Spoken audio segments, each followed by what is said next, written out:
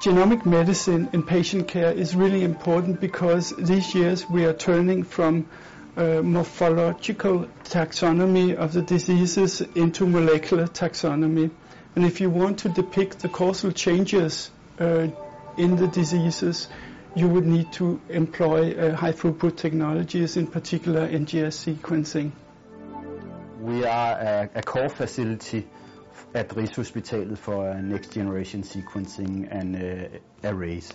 So all departments can come talk to us. We can give them some advices of how the setup should be, and we can help them make the libraries, get the sequencing done, and help them analyzing the data at the end.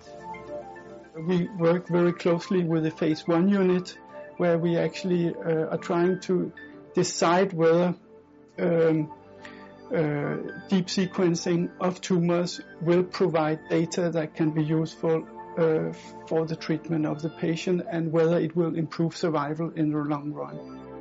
The phase 1 project is a project run on Rigshospitalet in collaboration with the phase 1 unit. It's for patients who has had a solid tumor. They have had a lot of different chemotherapies or radiation, and the tumor shows recurrence. We have 2 ultrasound-guided core needle biopsies sent to our department. We isolate DNA, RNA from a single biopsy, and initially do a classification based on expression array.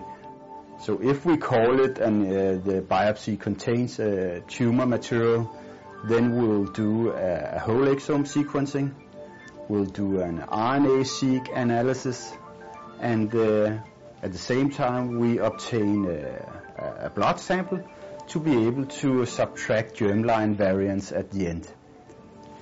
In addition to all these samples, we also have a sample for isolating free circulating DNA.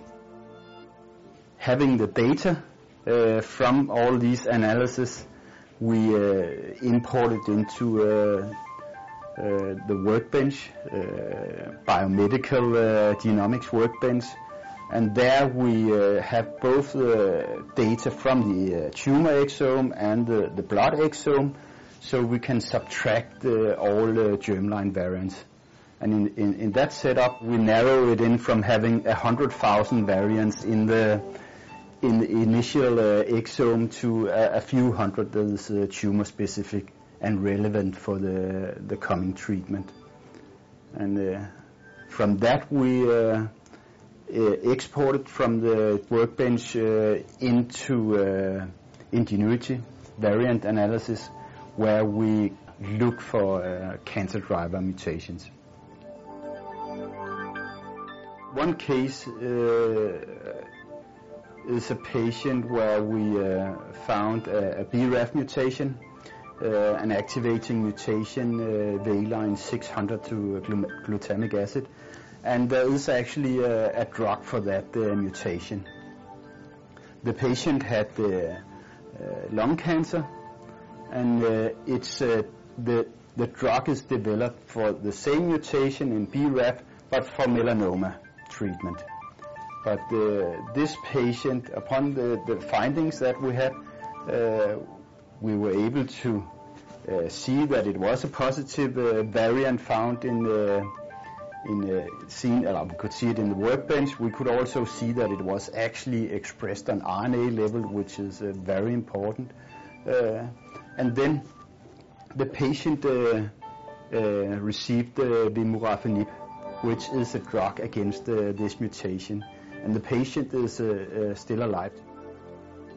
This project is currently running in the phase 1 unit, or under the phase 1 unit, which is where the patients are really sick.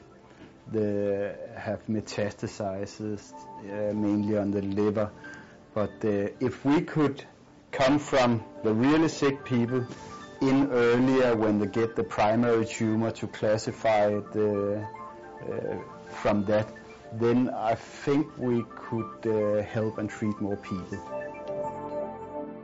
We actually located in the hospital environment, and this was a very deliberate choice because we wanted to get in close contact with the clinical departments, partly to facilitate the knowledge about genomic medicine in the clinical care, but also to get a dialogue with the clinicians about the patients. We are on the right track, and genomic medicine will have a future in the hospitals.